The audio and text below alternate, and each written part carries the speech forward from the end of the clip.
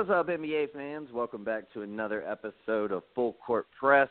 We are going to be breaking down all the trade deadline deals, and it did not disappoint. It was looking shaky there, but it came through in a big way, and we got a lot of awesome trades to break down for you guys. As always, I am joined by Jawan. What's up, Jawan? What's going on? Nothing much, man. And first-timer to the show, being a co-host with us, is Luke. What's up, man? Hey, guys. Thank you so much for having me tonight. Oh, yeah, for sure, man. Thank you for joining us. But let's hop into it. We got a lot of stuff to break down and only 2 hours to do it, which seems like a lot of time, but it's not as much as you think. So we'll start with the probably the biggest trade of the afternoon. The Cavs traded Isaiah Thomas, Channing Frye, and their 2018 first-rounder to the Lakers for Jordan Clarkson and Larry Nance Jr. I have to say I wasn't like a huge fan of this trade when it was first announced, just because of fit. Like I was just like, man, like I don't know, what are you gonna make Clarkson your starting point guard? But as some of the other trades fell into place, it kind of, at least roster wise, started to make sense to me.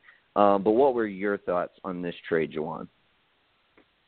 I love this trade for Cleveland. In Lakers, it was a great trade for them because I believe Frye, someone that they'll probably let go pretty soon, if not probably the end of the year, and Isaiah, who's a free agent, so it's pretty much expiring contracts there. But if you're Cleveland, So if you're Cleveland, you not only got younger, you got more athletic, and you have young guys. So no one's coming in there with an ego. Like Clarkson doesn't deserve to have an ego, neither does Lance. Really good players, but they haven't really done much to come in there and demand, the ball in the fourth quarter or things along, the lines of that. And I heard someone else say this, so I don't want to make it sound like it's my good idea, but Rodney Hood has been putting up really, really, really good numbers, but because he plays in Utah, no one cares. And because there's a guy named Donovan Mitchell there now, really no one cares about most the importantly, really good because there's a guy named Donovan Mitchell.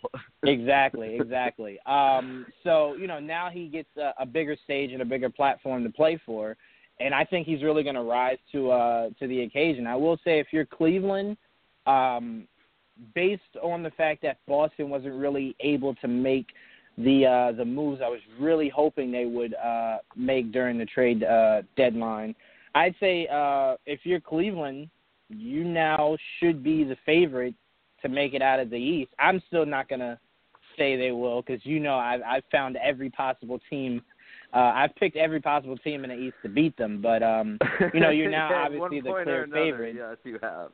I've definitely picked every team. But I will say this, though. If the Cavs do make it to the finals with this new roster that they have, and it's literally a new roster, I wouldn't be shocked if Cleveland wins 2 games. Not the series, but 2 games. I wouldn't be shocked. Yeah, I could see that. I mean, I could certainly see them putting themselves in a position, given the right type of role players that they have surrounding LeBron. Like, obviously, you're not better than you were last year, but maybe you're slightly better tailored to compete against Golden State. I mean, it kind of goes back to what you and I have been saying. I believe we said last week, and multiple times throughout the season. Boston's not necessarily a better team than Cleveland, but they are totally the best fit against Golden State coming out of the East. They've proven that time and time again. So even though Cleveland might not be I would say definitively is not a better team because it's a star league without Kyrie Irving. I feel like they've at least righted the ship, and this was kind of the first building block into doing that. Luke, what were your thoughts on the trade? Honestly, I thought it was a win for both teams. I mean, with Cleveland, you got rid of a very expiring contract with Channing Frye. Like, I agree with you. They're probably going to let him walk during the summer. Isaiah Thomas was just not meshing well. I don't know if it was the injury, just a lot stacking up against Isaiah. And he's kind of like Kyrie.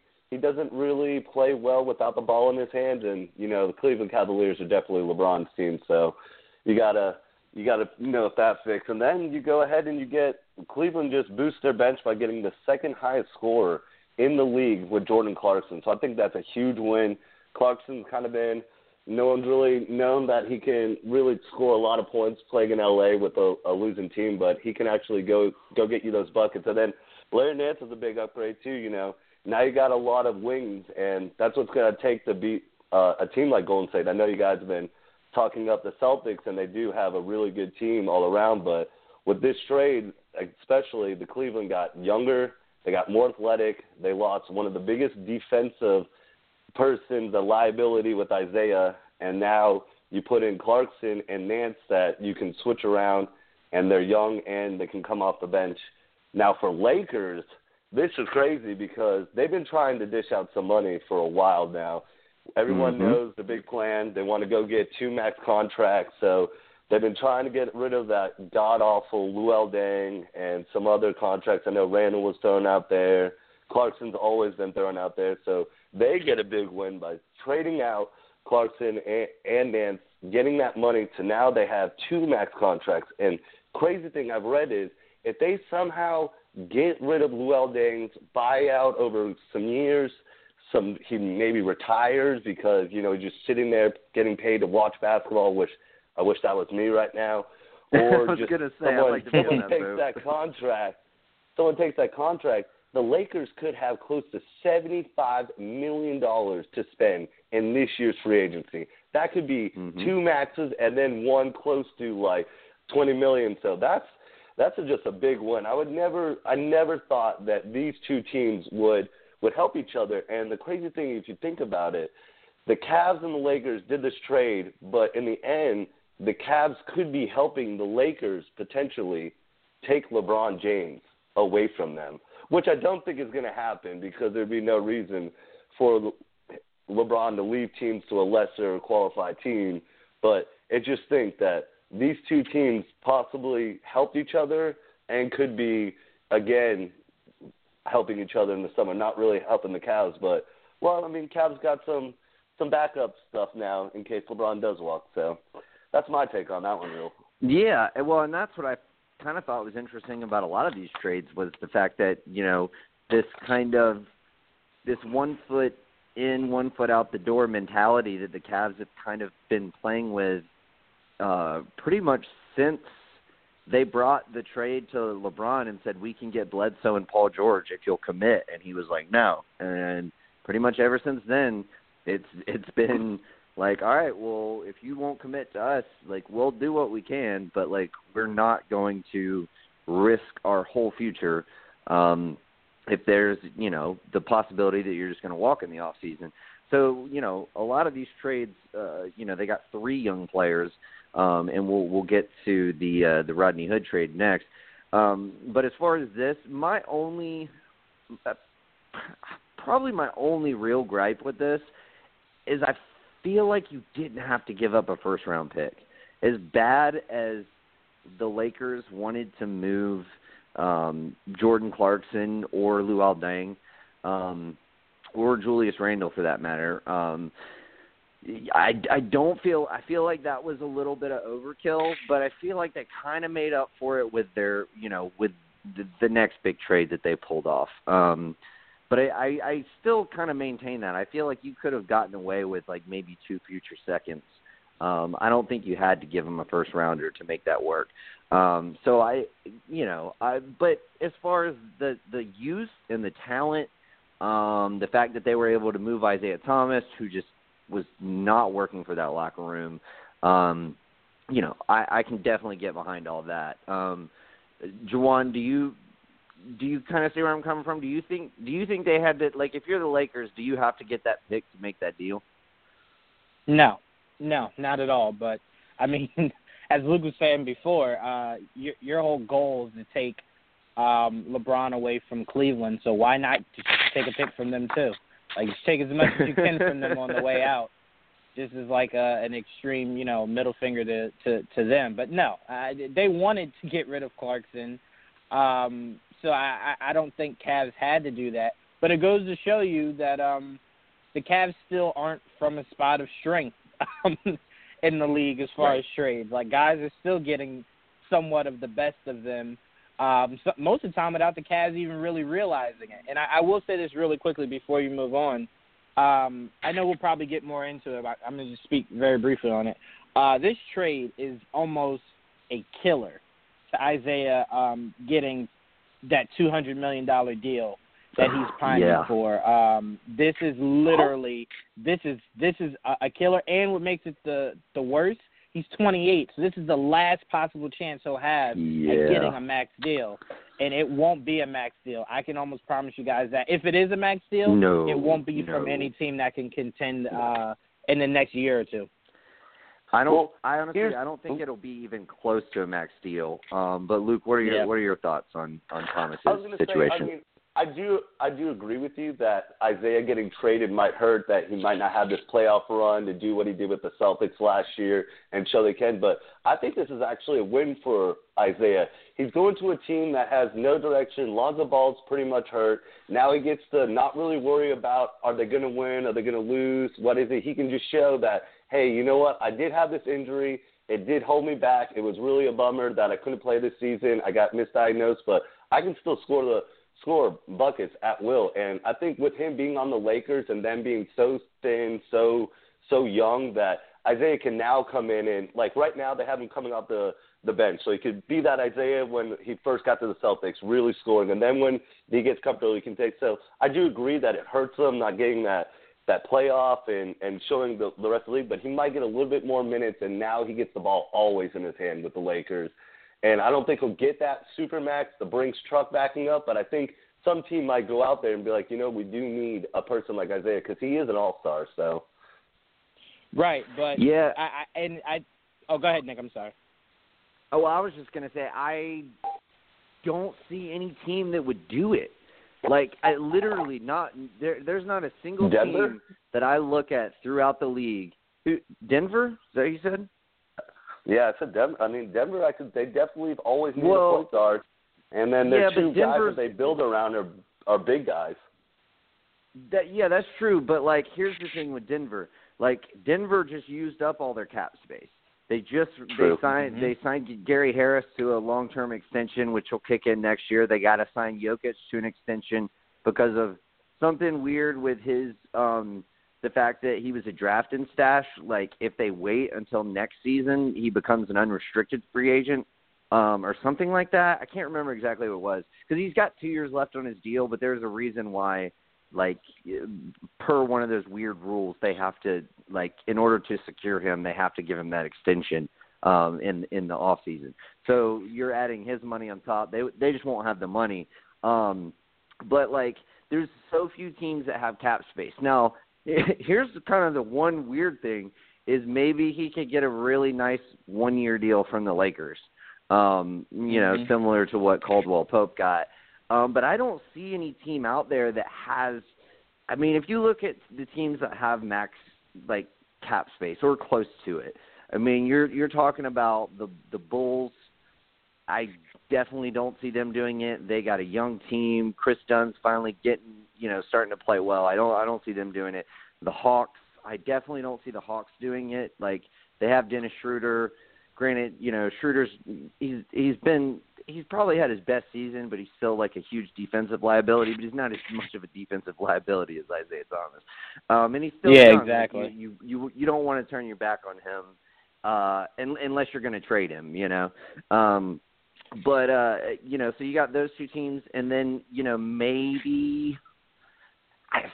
But like even the Kings, man, like they just freed up some cap space, but I mean they've got De'Aaron Fox, so it's like there's so few teams. The only team that I can like really look at and say maybe that could work, like maybe they would do it, is Phoenix. They did just get Elfrid Payton, but they'll certainly have some cap space. But I don't even think you do it if you're Phoenix, because every time Phoenix has been brought up in any sort of trade, it's like they don't fit our timetable. They're not young enough, which I kind of think is a mistake. I think their build a youth movement just is proven that it takes way too long to be effective. But that's kind of been their mantra. So I don't see them changing that for Isaiah Thomas, especially when you would have the kind of defensive backcourt that Isaiah Thomas and Devin Booker would provide you. Yeah, no defensive backcourt. Yeah. I mean, Juwan, my go biggest ahead. thing. No, I was just gonna say my biggest thing with Isaiah Thomas is, like I was just saying before, most of the teams that could go out and get him and pay reasonable dollars for him are teams that are kind of in these youth movements. And the stigma that's going around of Isaiah Thomas is if you have a young core, you don't want to bring a guy like Isaiah Thomas in. He's not the best facilitator. He's looking to score. So he's not necessarily going to make your young players better.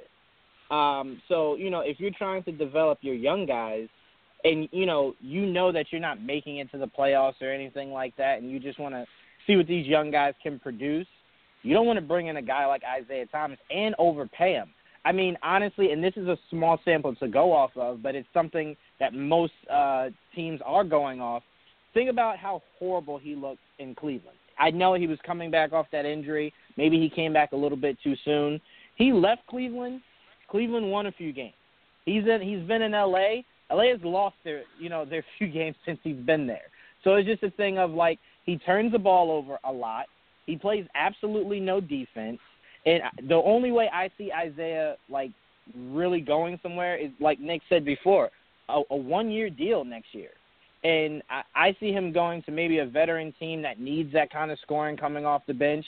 I do not think if you're a young team, you want to bring in a guy like Isaiah Thomas. If he couldn't make things work with a bunch of veterans, you really don't want him walking into a locker room with your youth and taking a large percentage of shots away from your young guys so he can get off. So I see Isaiah going to a veteran team. Which team, I have absolutely no idea, but he's going to have to get it through his head. I don't think he's going to get a max deal from anybody. I can't even think of a team who's in desperate need of a point guard that would even be desperate enough to make a sign like that. I mean, I would joke around with you, Nick and Luke, and say the only team that would pay Isaiah Thomas max dollars can't because they have no cap space. New York is the perfect place that would be stupid enough to give Isaiah $200 million, and he looks this horrible. Thank goodness we don't have the cap space because that is a decision I almost guarantee New York would be stupid enough to make. Yeah.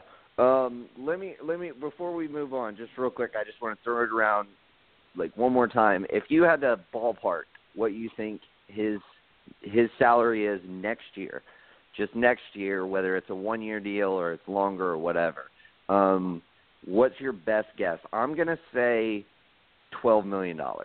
I don't think there's a team out there that's going to give him more than $12 million. Man. Juwan? I'm going to go 16, and the reason I'm going 16 is depending on what team you are that you scoop him up, the guy can score. So if you have other defensive pieces that can kind of mask his weakness of not being able to play defense like Boston was, then he fits. But if you're a team that really doesn't have any other good defensive players, he's only going to bring you down. He'll drop 30, but he'll give up like 90 to the opposing point guard.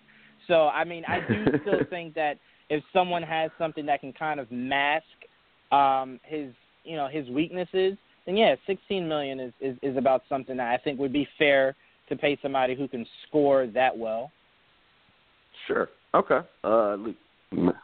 Man, has Isaiah Thomas fallen off the mountain for you guys? I mean, yeah. I understand what you guys are saying, but no, that's the biggest thing. This summer is going to be the stingiest. From what I've heard, this is going to be the stingiest free agency signing. Even for the restricted free agents, are going to have total. But I still think Isaiah does have capabilities, and I could see Lakers doing it. I could see him getting 18 to 20 million 1 year, 1 year straight.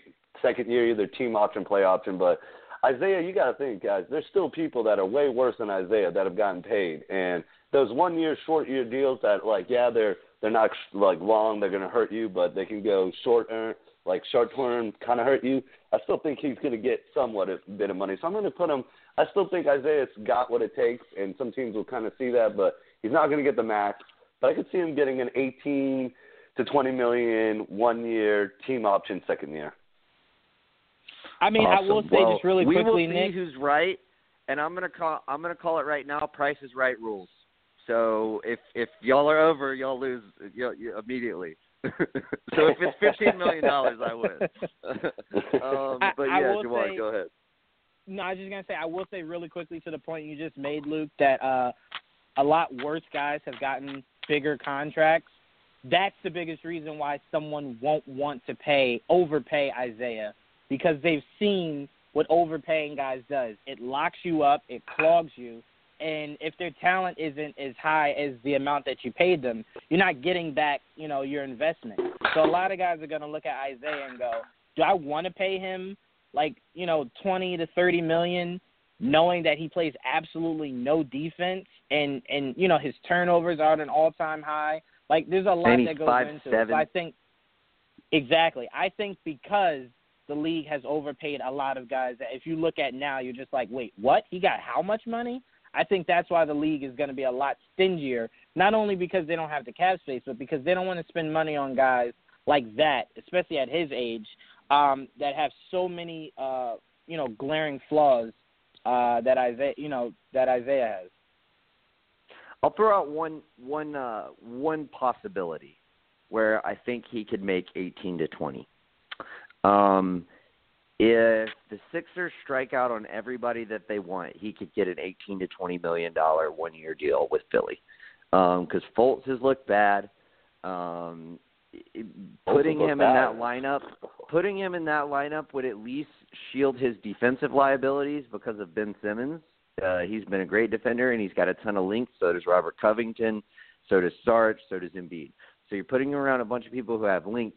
But still the biggest problem with that is if you're Isaiah Thomas, like, I'm sitting you down and I'm being like, bro, this is Ben Simmons' team. So don't come in here with any kind of bullshit like I want the ball, blah, blah, blah, blah, blah. Like, we'll get you the ball some. Like, look at Damian Lillard and C.J. McCollum. Like, go watch C.J. McCollum's game. That's who we want you to be as far as offensively. Like, you can't have the ball all the time. Like, we want the ball in Ben Simmons' hand primarily. But if you look at Dame and C.J., like, C.J. still gets the ball a lot. So we just got to make, that, clear from the get-go. But for a team that, is teetering on making the playoffs this year, and certainly that's their goal for the future, they'll have substantial cap space. If they strike out on all of the big names, I could see them going 1 year on that. Yeah. But that's them and the Lakers. That's about it. So, but I do think it would be smart for him to take a 1 year deal. Take a 1 year deal, try to prove yourself, and try to get a better deal once some cap room opens up in 2019. But we shall see. Yep. But let's move on. The Cavs received George Hill and Rodney Hood. The Jazz received Jay Crowder, Derrick Rose, and swap rights to Cleveland's 2024 second rounder. Derrick Rose has since been cut. The Kings received Amon Shumpert, Joe Johnson, and Miami's 2020 second rounder. Johnson has since been cut and I believe recently joined Houston. I'm not sure if that has been confirmed yet or not. Maybe one of y'all can let me know. That is correct, yeah. Okay. Awesome. So as far as this trade, what are your thoughts, Jawan, as far as the Cavs are concerned? Really good pickup. Like I said before, Rodney Hood is definitely someone who can score the basketball and shoot the three ball really well, which is what LeBron needs. And George Hill is someone who's a veteran. He's not looking to really cause much of a fuss. He's just looking to win a title. That is literally all that George Hill is looking to do at this point. From going from so many different teams, he's just looking to try to go for a chip. So I think that's really good for Cleveland getting those two players. that they desperately needed. Rodney Hood helps them out so much, especially when you go through those moments with JR when he is so inconsistent. It's really good to have a guy like Rodney Hood that you can have step in and replace JR. Yeah, and it's funny that JR's been playing so much better since the trade. He's like, oh, shit, we got Rodney Hood. I got to step my game up. He sees the dude. writing on the wall. Exactly. He sees the writing on the wall. Well, and the only reason he wasn't traded was because no one would take him. No one wanted that contract. No. So, but he's stepping up. He's maybe he's been pulling a long con, and J.R. Smith was just like, I'm gonna suck until after the trade deadline, and then I'm gonna flip that switch because that way I won't get traded. I mean, I don't know. Let's not forget conspiracy theory. Let's not forget Illuminati confirmed. I don't know. No, I mean, I don't think you're far off from that. Let's not forget New York had to force Cleveland to take him. Because Cleveland only wanted Shumpert, right. remember? That's right. And Knicks were like, no. You only can get Shumpert if you take this garbage named JR. And Cleveland was like, all right, well, whatever. So that might have been the same kind of thing here. So where teams were just like, yeah, we don't want JR, and they couldn't find anywhere to send him. Yeah, who knows, man. Luke, what were your thoughts on this trade for the Cavs? Oh man, as much as I hate to say it, this is a home run hit for them. They got, like you said, Rodney Hood, who can score, and not a lot of people know about it. I mean, Jazz have been a good team, but not a lot of people pay attention to them. But now Hood gets to join a team. He basically gets to free roam the court, stand in open threes. I mean, if you watch him against the Celtics, he hit three, just wide open three. So Rodney Hood's going to flourish, and especially like you guys are saying about J.R. Smith, he's just too streaky of a scorer. He can be there some games, and it can be going in, and then sometimes it's like, where's J.R. Smith? So that's great that you lose Amon, who's supposed to back him up, and D-Wade, who wasn't really kind of fitting in, and now you get a kid and Hood who's young, who probably definitely wants to be there, who's probably so glad he gets to play with LeBron James, the best player in the world, so he's going to do whatever it takes. So that's great. And then you get George Hill, who, like, Juwan, I heard you say he's been with team to team, but if you think about it, George Hill's been on some of the greatest, like, some good veteran teams. He started with Spurs, then he went to Indiana, was there when they were trying to make that playoff run, then he went to Utah. Mm-hmm. So George Hill is that perfect point guard to play with LeBron. He's one that doesn't need the ball to be effective. He's a lot taller. He's 6'3". He can actually play defense. He's really effective. He can help out. So he's almost, I keep on calling to some of my friends, a puppet point guard for LeBron. That's what LeBron needed, is just a guy that he can be very effective without the ball, because it's LeBron's team, and not a lot of people know that, and it's hard to come in and just play with them. And you see Kyrie couldn't mesh after a while, and then IT. So I think George Hill is in a perfect situation. The Cavs just got way better now. If you look with the whole total trades that they did, the four, their average age of all four of them coming in is 27 years old. So that's just big for a youth movement from the oldest team. Now you bring all these guys in. So you get really young. They're all super athletic wings now. So now you can do a very small, like the basketball today is just how many wings can you have that can play different positions, so you can switch all four of those out. And they've looked good so far. I mean, against the Celtics, I think they all combined for 49 points. So it's hard to say, but this is a home run for the Cavs. If you lose LeBron long term, you still have some youth, but I think right now you have enough to show. Cleveland's always done trades to show LeBron that we're committed, and they just did the biggest. I've never seen a team flip like this in mid-season, and I think it's great. And they've definitely showed LeBron, we will do whatever it takes to get you to re-sign. Short of giving up that Brooklyn pick. Yeah, they were not going to give up that one. That was their one contingency, not giving that away. So. Yeah, well, and I get it, but and two, like the other thing is, like, where was there really a trade out there that was worth giving up the Brooklyn pick? That, you know, like maybe they would have done it if they had found, like I threw out a couple weeks ago, like maybe you could package something to get Damian Lillard for the Brooklyn pick with some other valuable pieces. I think my most recent idea was send them Kevin Love and swap rights to the Brooklyn pick in exchange for Damian Lillard, something along those lines. but I don't think that trade was out there. Like the Blazers have no interest in trading, from all reports, have no interest in trading Lillard or McCollum at this time anyway. And, like, is it really worth it to get Kemba Walker? Maybe. I don't know. Like, that's a tough one. I honestly think George Hill fits them better than Kemba Walker would. He's not as good as Kemba, but he fits their team better. So, and you got him for, almost nothing. I mean, you gave up a second rounder, swap rights for a second rounder, Jay Crowder, who was by all, like, from outside looking in, type situations, not working out. I mean, man, when he dogged Kevin Love, I was like, yeah, this probably ain't gonna work out. And then Amon Shumpert, who has barely even played this year. So, like, yeah, I mean, I think all in all, I think it was given what they were giving up, was definitely a worthy trade. The only concern is that if you're paying.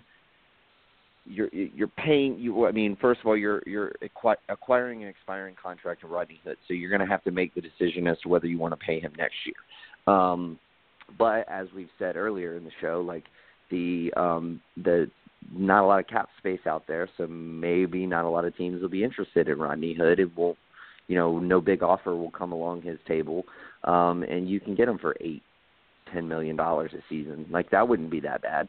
And then as far as George Hill, his third year, so he's in his first year right now. Next year he's going to make, I believe, $19 million.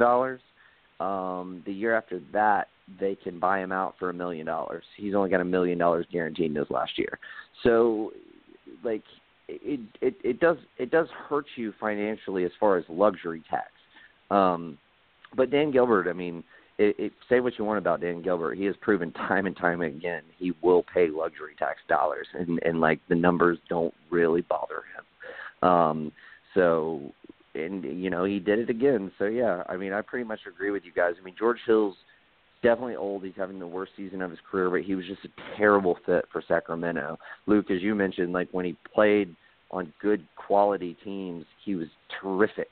He's such a good piece to good teams.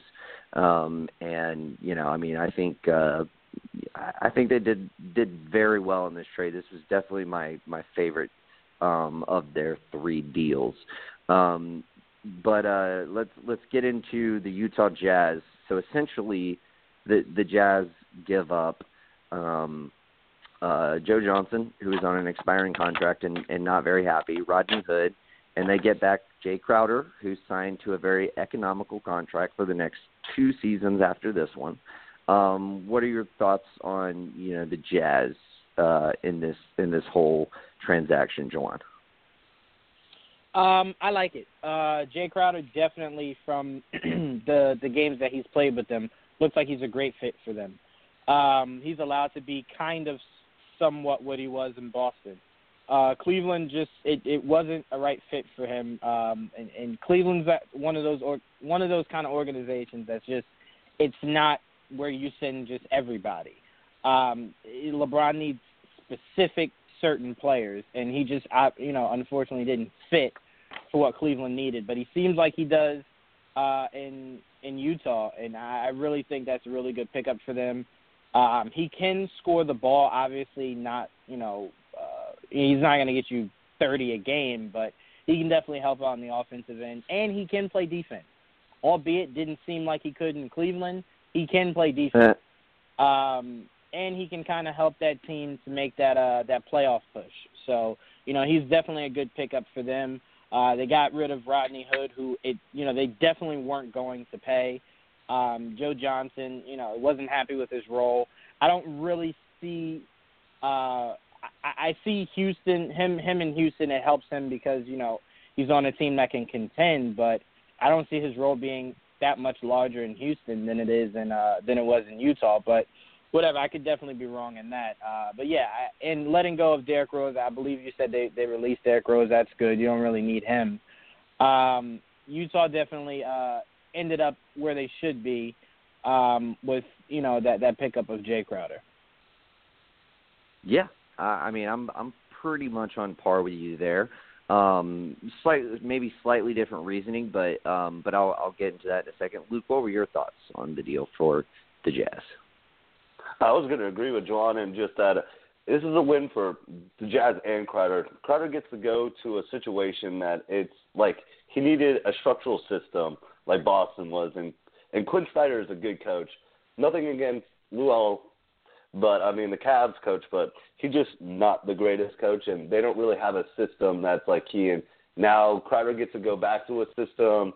He gets to focus more on his 3-and-D, and like you said, Nick, he is on probably the most friendly contract ever right now in NBA for that 2 more years at $8 million. So I think it's going to be good for both teams. The Jazz, you don't really get those types of. I mean, not saying Crowder is a great player, but Utah doesn't have people always coming in free agency. So now they got someone that they can do something with the 3-and-D, and Crowder gets to redo himself, go find a team that has a good system, good Quinn Snyder, good coaching, and just come back and show that he can play back to the level that hopefully that he was at Boston, where he's a lockdown defender and shoots three. And then who knows, I mean, if he shows his value again, Utah has probably one of the best trading pieces if they want to go out and trade him.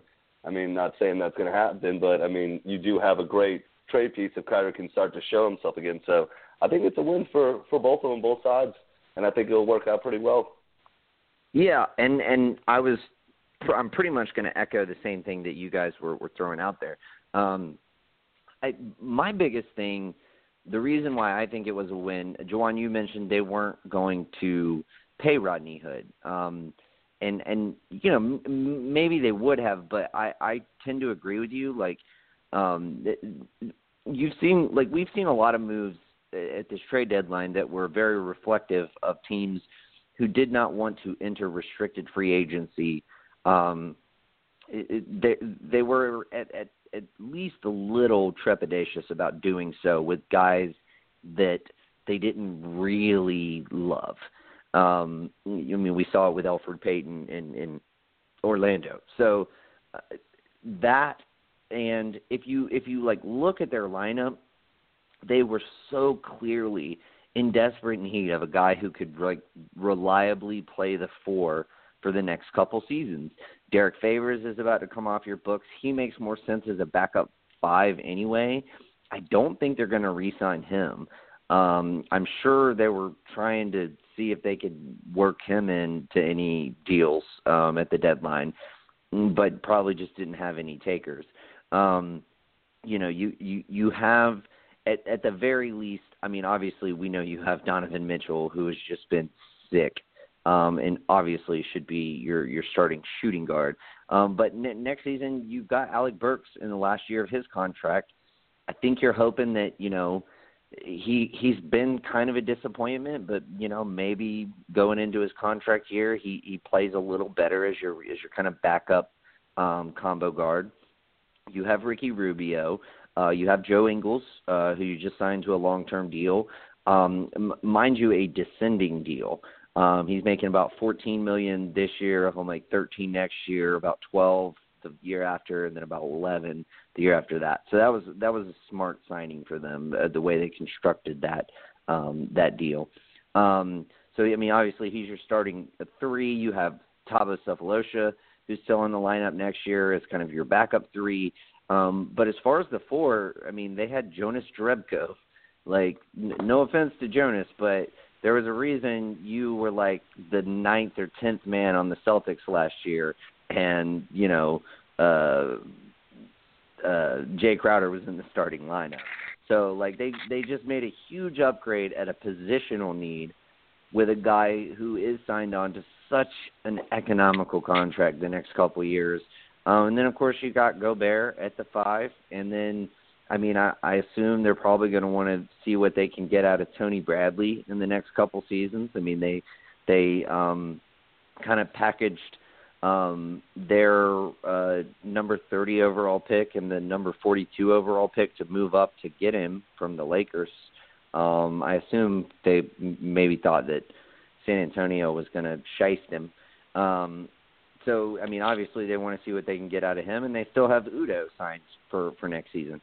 So just positionally, it made so much sense to me. And now that they don't have any, like, major expiring contracts that they have to bring back, because I don't think they're going to re-sign Dante Exum either. I mean, he hasn't played that well when he has been on the court, and he's a guy who relies on, athleticism.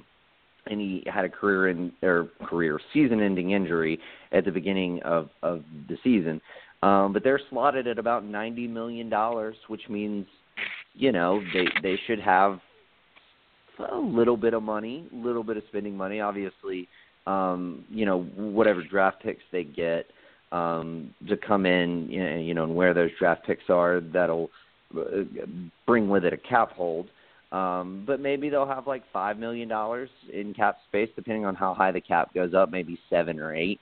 So that's not bad. Like that's you can sign a reasonably good player, especially in a thin market, to kind of bolster your squad and go from there. And, you've heavily reduced your salary burdens in the years to come. And that is such an important thing for a team that plays in Utah to do. Like, it was one thing when you thought you were going to be able to re-sign Gordon Hayward. Like, sure, like, go way over the salary cap to do that.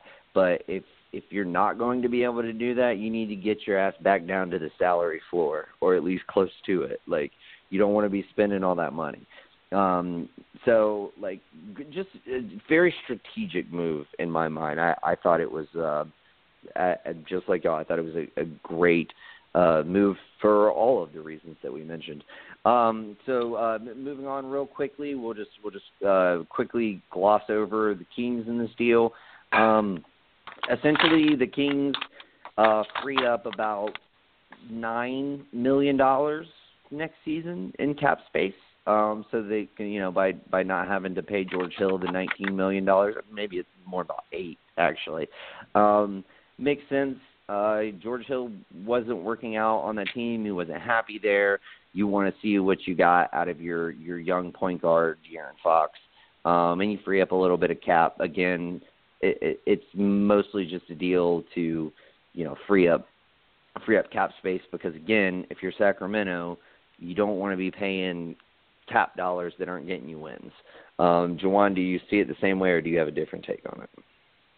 No, I see it. That's exactly the route I was going to go. I see it the exact way. It's just to kind of clear some of the dollars up. Yeah, exactly. Luke, what about you? Oh, I agree with the guys that it's definitely the dollars. And you got to also think about, too, Sacramento not saying that they're a good team, but this just put them in full tank mode. And this is the last year that the draft is stacked up where tanking teams can get top picks. And you got to look. Yeah. Sacramento doesn't own its pick in 2019, so if they're going to be bad, they got to be bad right now with this top draft class. George Hill was just not the vet to help these kids out learn, so that was good getting rid of him. And so I think it helps out with money-wise and just the Kings being able to be in that top 3 pick and go after a guy like Luka Doncic, who can come in there, who can play with Fox, he can play at the 2, and so I think this helps out their chances of full tank mode one last year, and let's try to get in the top 3 and draft one of these top kids that are coming out of this draft class. So I think it was good for the money cap and for just tanking situations for them. Yeah, absolutely. But like, back off my boy. Like, Luka Doncic is going to be an Atlanta Hawk. Like, Jawan knows this. Joel knows this. Everybody knows I've heard this. You preach like, this. Yep. He's going to be heavily sought after, and I think he'd be great for Atlanta, but he would be really good for Sacramento. I mean, a lot of these teams are going to be looking at this kid like he's going to be good. I like Michael Porter more for Sacramento, just because I feel like Justin Jackson is at best like an 8th or 9th on a roster. And like, I think that like Luka could play the 3, but like, I would prefer to see him at the 2 or maybe even the 1. I think the 3 would be stretching it as far as trying to guard other 3s in the league. Like, I think that would highlight more of his athletic weaknesses than trying to guard ones and twos. Just because at least he would have the length over them. But if you're trying to guard KD, you don't even have the length. But he certainly could do it. And like, I mean, I don't think any team, like regardless of positional need, should overlook Luka Doncic, because the guy is a straight baller. And if we don't get him, my contingency plan is DeAndre Ayton. For the Hawks to get. Yeah. Oh yeah, this is such a deep draft. Oh, yeah. So like there's a ton of people. But yeah, that my contingency plan is definitely DeAndre Ayton. Just trying to pair him with John Collins, I think, could work out because Ayton can hit. He's shown that he can develop good range, which I think would pair well with Collins. But this is not a Hawks thing. I will stop myself before I lose all control. But I do like that insight. Like that's the exact type of answer that I should have given, but I didn't, and you did, so I like it. Let's move on. In fact, sorry guys, we are going to talk a little bit about the Hawks. The Hawks traded Luke Babbitt to the Heat for Akara White and acquired Sheldon Mack and cash from the Wizards. God damn it! Like Hawks, that's all you got, man. Like we had so many names being floated around, like on the trading block. We wanted to acquire a few draft picks. I wasn't thinking anything big, maybe a second rounder or two. But, you know, we weren't able to trade Bellinelli. He gets cut. Now he's on the Sixers. The Sixers wanted him in the first place. And, you know, like, I don't know. I'm very upset that the Hawks really didn't do anything because, you know, what I just listed is pretty much nothing. Luke Babbitt wasn't playing. We cut Akara White. We cut Sheldon Mack. So basically, we traded Luke Babbitt to get a little bit of cap relief for this season only. And then, you know, we acquired Sheldon Mack and presumably more cash from the Wizards than what Sheldon Mack's contract was worth. You know what? If either one of y'all feel like responding, you can, but I just had to get that in the show because I'm very upset. I kind of figured. That. Luke, anything? This is just it's disappointing that the Hawks weren't able to do something. I mean, like, I agree with you. I mean, Bellinelli's floated out there. I mean, a lot of these teams are holding on to these guys and thinking they're going to get these first rounders, and first rounders are just not giving out any time. But you could have at least gotten something for Bellinelli, a couple second rounders, or maybe even the center for you guys that you signed. Ilyasova, Dwayne Dedmon. Ilyasova actually traded. See, and that was my thing.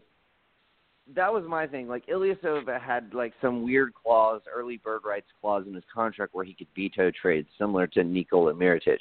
So I understand, like, from what I heard, we had a couple deals lined up that the other team had committed to, but Ilyasova vetoed the trades, two, as I recall from the report. Which is fine. If you give him that right, he has every right to do that. The dude is tired of moving. I mean, last year, he started his season off in Orlando. Then he got traded to OKC. Then he got traded to Philly. And then he got traded to Atlanta. That dude just doesn't want to move anymore, and I don't blame him. He's like, I don't care if I'm on the worst team in the league. At least I know where I'm living. That's totally fine. I get it. But my thing was the Sixers were interested in both Dwayne Dedmon and Marco Bellinelli. You mean to tell me we couldn't package Marco and Dwayne Dedmon to Philadelphia, a team that has 15 second-round picks in the near future, like the next 3 or 4 drafts, in exchange, and take back Amir Johnson? Amir Johnson has totally been overshadowed by Trevor Booker since he got there. And Dwayne Dedmon is just better than him. And you get Marco Bellinelli. So, we couldn't get a couple picks out of that. And the Hawks' response, apparently, is that all of the trades that were presented, they wanted us to take back cap space. And I find that hard to believe that you couldn't have figured out that kind of trade with the Sixers. And essentially the only difference would be we would have Amir Johnson on our team instead of Dwayne Dedmon, and we'd lose 3 extra games, which is good for us, and have maybe at the very least an additional second-round pick, and they have some good second-round picks. They have Brooklyn's second-round pick this year. They have Sacramento's second-round pick next year. Like, give me one of those, and I would make that deal. Like, I think the Hawks were way too stingy, and it sucks. It really sucks. I just find it, I don't buy the notion that the only deals that were out there were requiring us to give up or to take back long-term salary. I don't think that's it's a little disingenuous if you ask me. But nevertheless, I will cease my ranting on the Hawks for the time being. Hey, let's move on to another team. Yes, please do. I was just going to say, but this is good for the Hawks to, again, you got to be in full tank mode. If you're going for the bottom, you got to be at the bottom. And there's a lot of random teams that should not be floating down there, Memphis and Dallas, that we weren't thinking were going to be this year. So I think this helps out, even though they weren't key changing players for the Hawks. But try to trade just as much thing and get away as much so you can be in that top 3 picks. You need to be picking high if you're in full tank mode. And the Hawks do this year, they have 3 first-round picks, and it would have been nice if they would have got a couple of second-rounders, like you're saying, and now you get the package, a couple of second-rounders, your late first-round picks you get, and now we can maybe have 2 top picks in the top 10. So, but I think it helps out the Hawks, and we got to be full tank, and we got to be in the bottom 3. So that was going to be my only added into it, that the Hawks at least trade more players, didn't get something that's going to help them win, and they can be closer to that prize of the top 3. Yeah, exactly. And I think a lot, it's funny because a lot of Hawks fans that I know like to kind of throw out it's not that often that the team with the worst record gets the number 1 overall pick.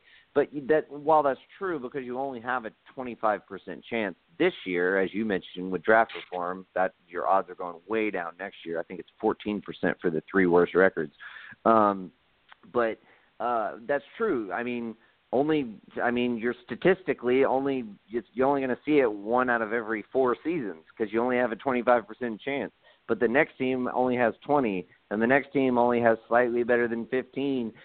Plus, if you have the worst record in the NBA, you're guaranteed not to slide beneath 4th.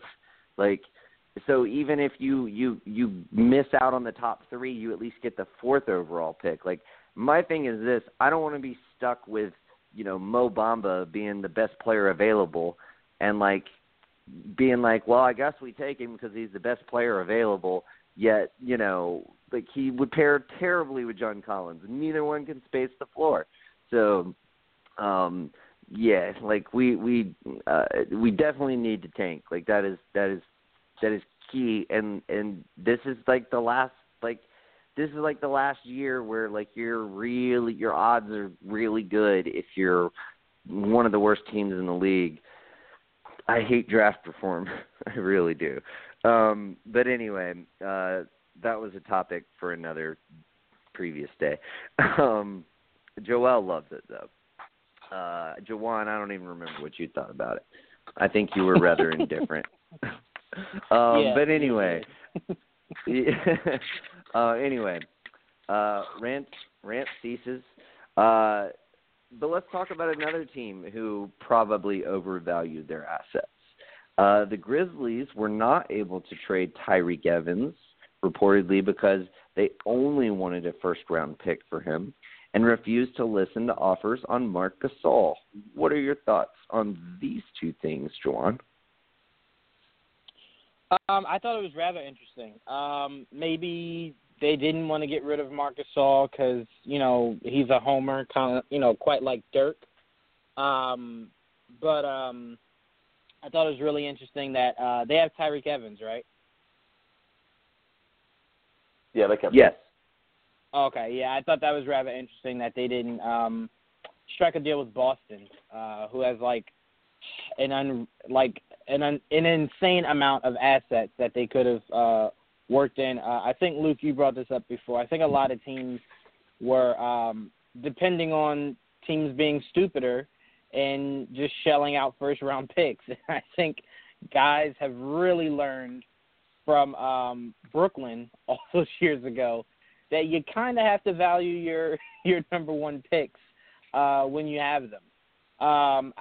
So, you know, no one was going to shell out number one picks for Tyreke Evans.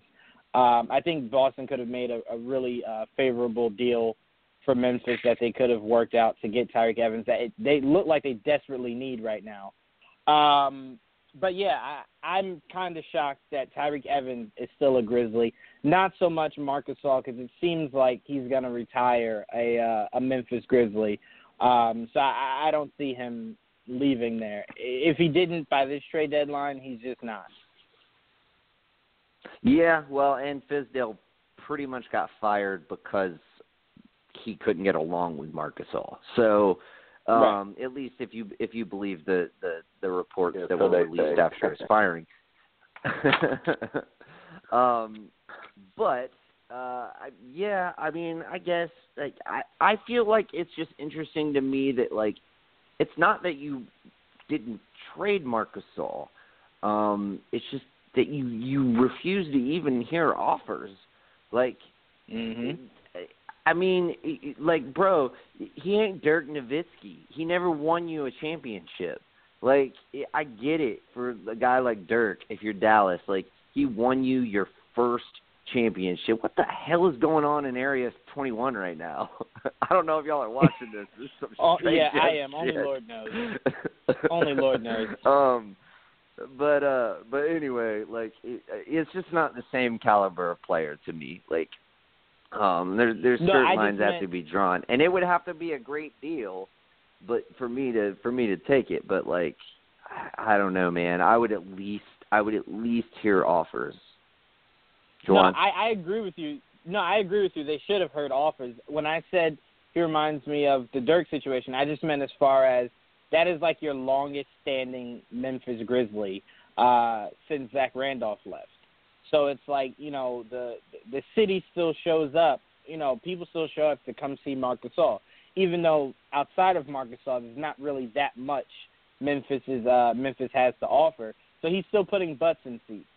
So I could understand that, you know, they kind of talk to him and he kind of just wants to stay there till he retires. I agree with you. They should have at least heard, and I really have no idea what's going on in Area 21. I'm sorry.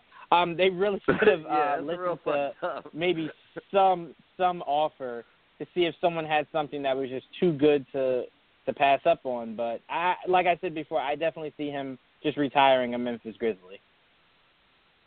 Yeah, I mean, you're probably right. Luke, what were your thoughts on, Tyreke and Gasol?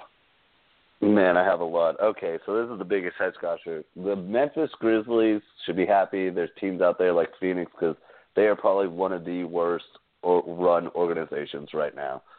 I've read that their asking price was not just a first-rounder because I think the Boston Celtics could have gave up their first-rounder and some number teams 29 pick, the contending teams. No, I heard they wanted their Memphis pick back. They wanted, like, high first-round pick for a guy who's in a contract Bro, where you ain't don't getting have that bird Memphis rights pick to back. him. Yeah, and you don't have bird rights to Tyreke, so it's not like they get to be the first team to talk to him during signing. He gets to just go out and be a free agent, so it's not like he's on that.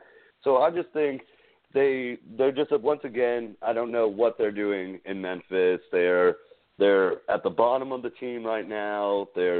Are they rebuilding? And then, like you said, not even going to listen to Marc Gasol. I agree with you guys. He should stay. You know, there are some pieces with the Conley being injured and Chandler Parsons robbing them for all their money and still being injured. So there is something that they can do out there. But I just can't believe they didn't even listen. I mean, now that I was listening to you guys, here's one thing that they could have maybe done. What if this could be a pick that Cleveland trades to Brooklyn maybe. You give Marc Gasol and Tyreke Evans now, but you've got to take back Tristan Thompson, a horrible either Amon Shepard or J.R. Smith, and now you're getting the Brooklyn pick. But now you're full into you're already one of the lowest pick teams, so you're going to get that low your draft pick. Now you're going to have Brooklyn's, and then you still have a Conley that you can maybe he could be that point guard that helps some teams out, but just Memphis over there, just not knowing what they're doing. Poor Fizdale got fired for no reason. It is funny. I do agree with you that I think it was because he couldn't get along with Gasol, but, the reports are that it wasn't that. But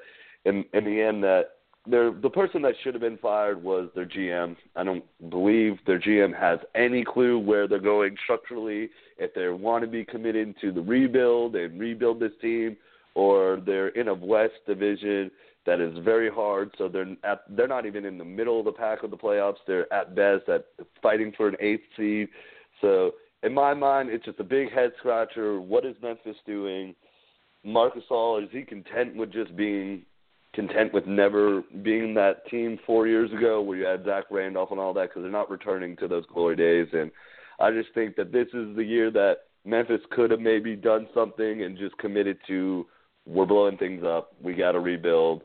Let's try to we have some bad contracts, and we need to try to get them off. But they did nothing, and now I hear reports that not only did they not trade Tyreke Evans, but they're willing to re-sign him for 3 more years, and they're talking about re-signing him. So it's just like the little dang, is the guy going to be traded? But no, we really value him, and we're going to re-sign him again. And so it's just a big head-scratcher. I don't know what Memphis is doing. And I just think that Memphis should have done something, got a little bit of something out of it, and they wanted king's ransoms probably for everything, and they should have just been realistic and got the best thing that they could. Yeah, and that's the thing for me. But first, let me say this first. That's a super interesting trade. I would say this. I would say J.R. Smith and Tristan Thompson in the Brooklyn pick for Tyreke Evans, Marc Gasol, and JaMychal Green. I think that trade would work. You're swapping about $34 million for 30, so that should be fine as far as taxes are concerned, as far as the salaries are concerned. That's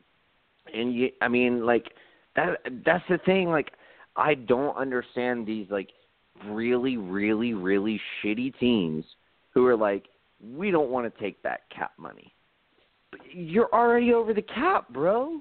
If you're Memphis, you are $11.4 million over the cap with no end in sight. So, I don't understand why you don't want to take bad contracts. Mike Conley signed on for 4 more years.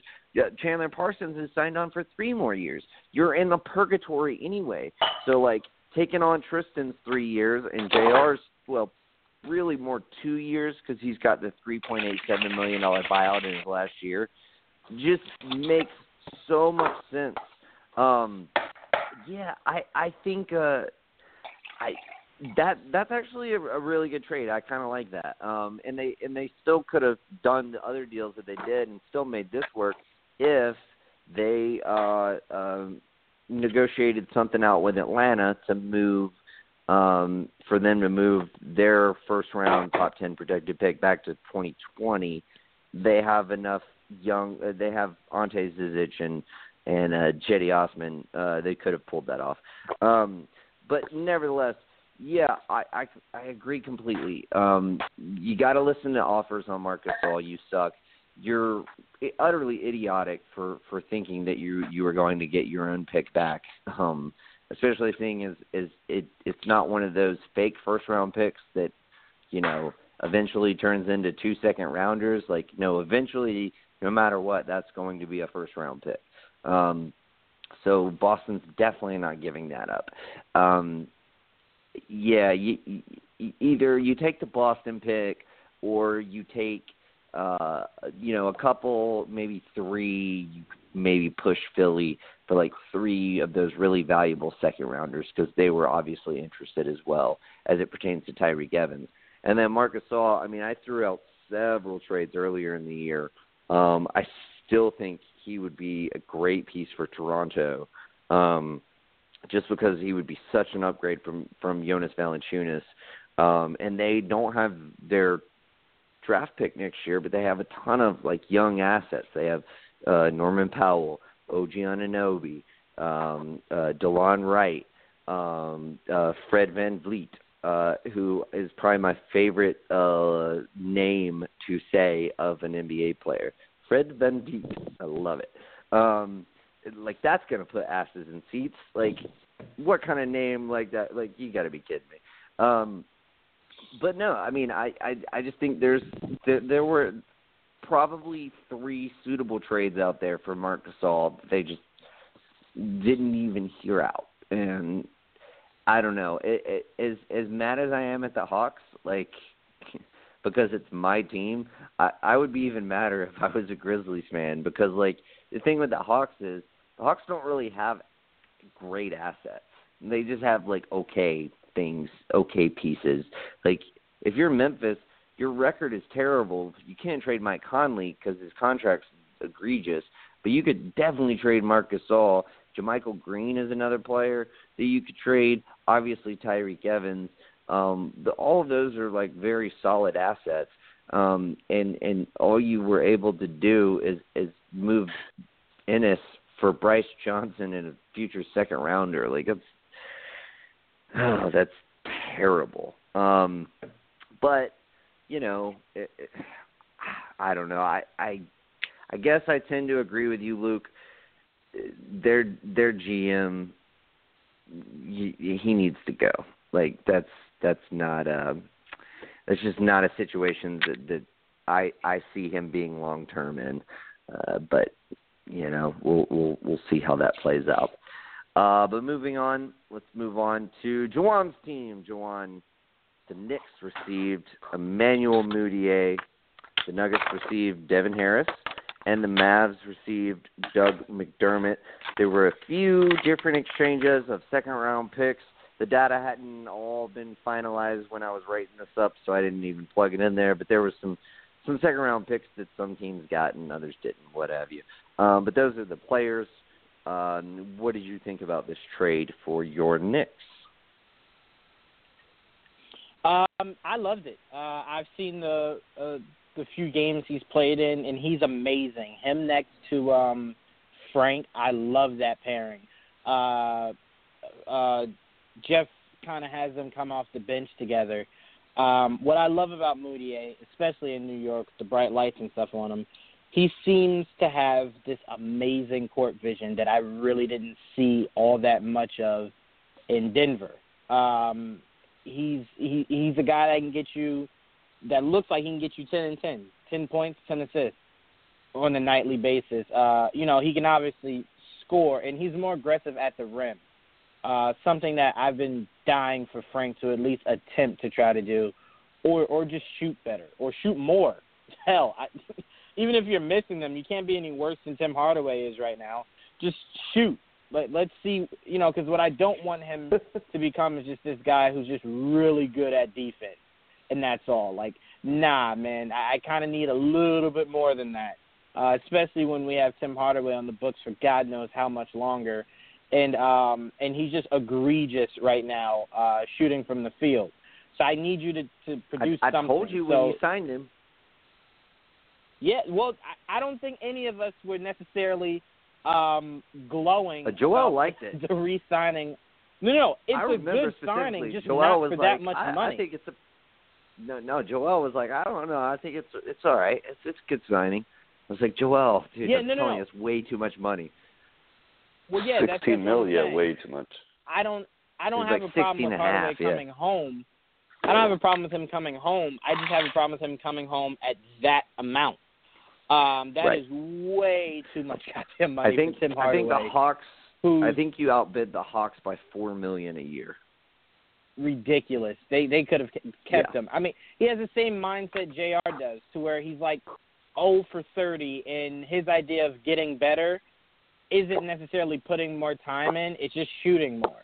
So it's like, all right, so this is since you can go from 0 and 8 to 0 and 16. Like, that is just ridiculous. But, yeah, I mean, adding Mudiay definitely helps a lot. And he's great for the Knicks' future. Honestly, if they got to get rid of Frank, and pick up some, maybe better supporting pieces, I'd be completely fine with knowing that Mudiay is our point guard for the future. Okay, I will give you. No, I'm just playing. I was about to tell you, Nick, there's no way I will allow you to get Frank and possibly still try to get Luka. There's no way. That would be such a great pairing. Oh, my God. I they know. would be That's so why good I would together. never want for it to happen. I'd never want for it to happen. Oh, but why would you want that for me, man? I need something. My dog's lost. Yeah, Nick, what would you Nick, say? Falcons lost. The Atlanta Hawks. Like, come on. The Atlanta Hawks have had so many great stretches of great seasons. The Knicks have had one in like 8 years. No, I don't want to help you how guys many championships? get back to how being many good. championships does Atlanta have? One, That's and fair it was enough. the Braves That's in fair '95. Like, come That's on, fair bro. enough. Like, That's thank fair you. enough. Hey, Yeah, Knicks That's only fair have enough. one championship, and they're the biggest No, market. they have two. So you gotta feel bad for Juwan over there. I mean, that's the highest market, They have two. They highest have two ranked championships. team. So, how they do? Yeah, but they Yeah, had they two do, yeah. championships Yeah. back when I like think Yeah, 70 and like there was like 74, 16. I believe, or 73. Yeah. 70 Yeah, and no, 74. they Phil do have Jackson two was on both championships. teams. That's why Phil I'll say Jackson this, has the Nick. most championships. He has 13 because he had 11 as a coach and 2 as a player. I'll None say as a this. GM, I wasn't though. alive. I wasn't alive during any of that. So yeah, no, I've seen nothing but dark days since becoming You know what, old enough to know Jordan, what basketball You're is. also a Patriots fan. Fuck off, bro. Hey, it's a good guy right there. Yeah, you got plenty of chips. Good point. You got plenty. You're good, man. Good point. Chips. I ain't seen one since I was like 7 and shit. Like, come on. Good point. Um, Good point. but- Good point. But Luke, what do you think about the Knicks picking up Moody? I agree with Juwan. I think it's big. It really hurts, and I really hate to say this right now, but Kristaps going down, that just really, really, really hurt the Knicks. That puts you back at least 3 years because you might not see him again this year, maybe not even next year. So now you're in this limbo. Now, like, what are we doing? So now you get to go youthful. You get a Mudiay that can play, and I think him and Frank would work perfect together. When Frank came from France, he was never a true one. He was a 2 guard that can't shoot, but he's really good defensively, so he can play those fast point guards and switch off for Mudiay, who might not be good as defensively. He was kind of like a George Hill who needed to develop his jumper. Yeah, so I think they fit in, and this helps your youthful thing. Just now you go young, so now you get more young players. You get to see what they can do, see if they can mesh. But by the time Kristaps comes back, now we got some people that have been playing together and they've made some chemistry. And Kristaps a superstar, so it'll be good. So I think it's good for the Knicks just because after that injury, it just put them in this stage of what now, because they were with him not being injured. They had that possibility of now people might want to come back to New York and play with him. Now they're back in this limbo stage of we got to wait for him. So I think it was big getting younger and being able to see what these young kids can do. I will Sure, say this Juwan, just you're really retort. quickly. Yeah, I will say this just really quickly. 2 things. One, they did say today his timetable is 10 months, so it's not nearly as bad as it could have been. Also, what you were saying about Frank, the idea of him possibly being like George Hill, to where he just has to kind of develop it. My problem isn't that he's taking shots and missing them. My problem is that he's just not taking the shot. So, yeah, Right. he has potential to be a great defender. But what I also don't want from Frank is to become Tony Allen. I don't want you to just be this great defender. We drafted you high as shit. I need you to be more than just a guy who plays really good defense. That was one of the problems I had with Iman Shumpert when he was drafted early. I was just like, all right, well, you can't only play defense, man. We need you to be aggressive, offensively. And he turned out that 1 year with New York to just be really good offensively. So I just need, my problem isn't Frank is shooting and it isn't going in. He's just really tentative on scoring at all. He'll drive, have an open look you to said, the lane and pass it. So that's what bothers me. Yeah, and he's always honestly, shooting wasn't even his biggest concern coming into the league, and I would know this because I followed him really closely. Because I've been high on the kid. Juwan will tell you, Luke, I was high on this kid way before the Knicks even drafted him. I wanted the Hawks to somehow trade Schroeder to move up to get him. That's how high I was on this kid. He's 6'5", he's got a 7-foot wing, he's got everything that you want in your prototypical new age point guard. He passes great. His shot wasn't even the thing. His stroke is good. His mechanics are fantastic. The biggest thing, honestly, with him is like you said, Juwan, his drive to the basket. He, for whatever reason, he doesn't have good finishing touch around the rim. A defender gets in his way and his instinct is to pass in. It's like, dude, sometimes you just got to be able to finish. Sometimes you just got to be able to put the ball in the hole and say, screw the defender. I'm just gonna make a better play than he's capable of defending. Right. And that's probably my biggest concern. But we also have to remember he's the second youngest player in the league right now. I was gonna say super young. So he's going to develop. You just got to give this kid time. And honestly, I did not think he was going to come in and light up the league. I felt like he was going to be a 2-year project, and then he's going to be one of those guys that third year they come out and they just fall. And and also too, the biggest thing is both pairing who you have around him. And also coaching. Juwan, I'm sure you'll permit me to say this. Hornacek's coaching methods aren't really best for Frank. I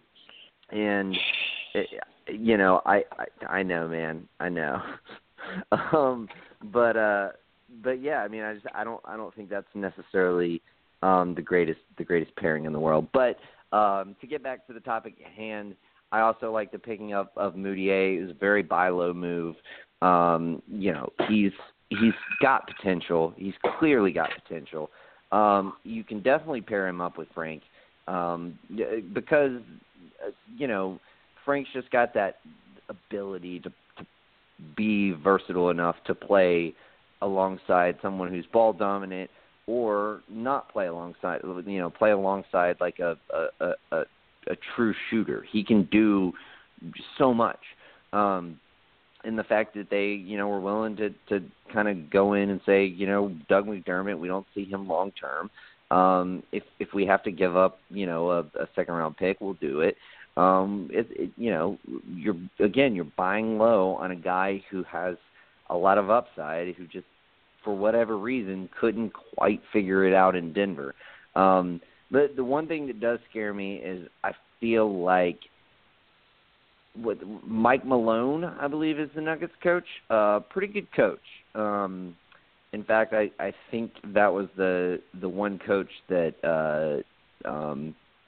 Boogie Cousins played for in Sacramento that he actually liked and respected.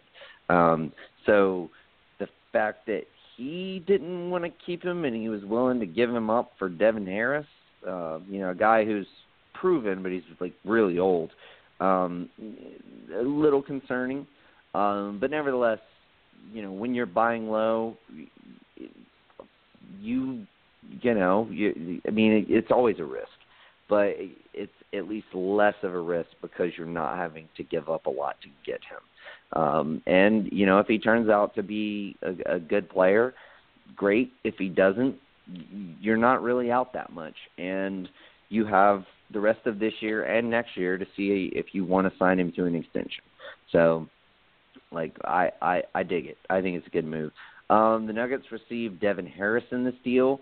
I like it. Devin Harris, he's a solid backup veteran. Definitely somebody that could help them, back up Jamal Murray. I don't think he really improves them that much. But at least with Devin Harris, you get somebody who's more consistent.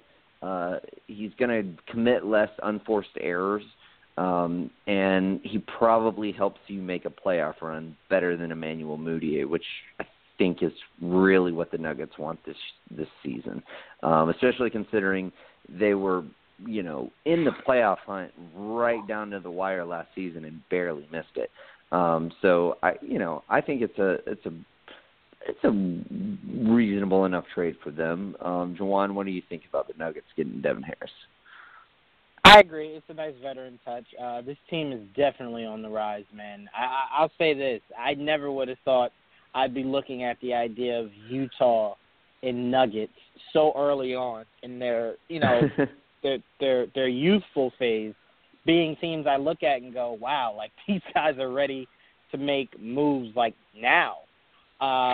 So, adding a nice little veteran piece like that, as this team definitely tries to, do things for the playoffs, it's a nice piece to add on.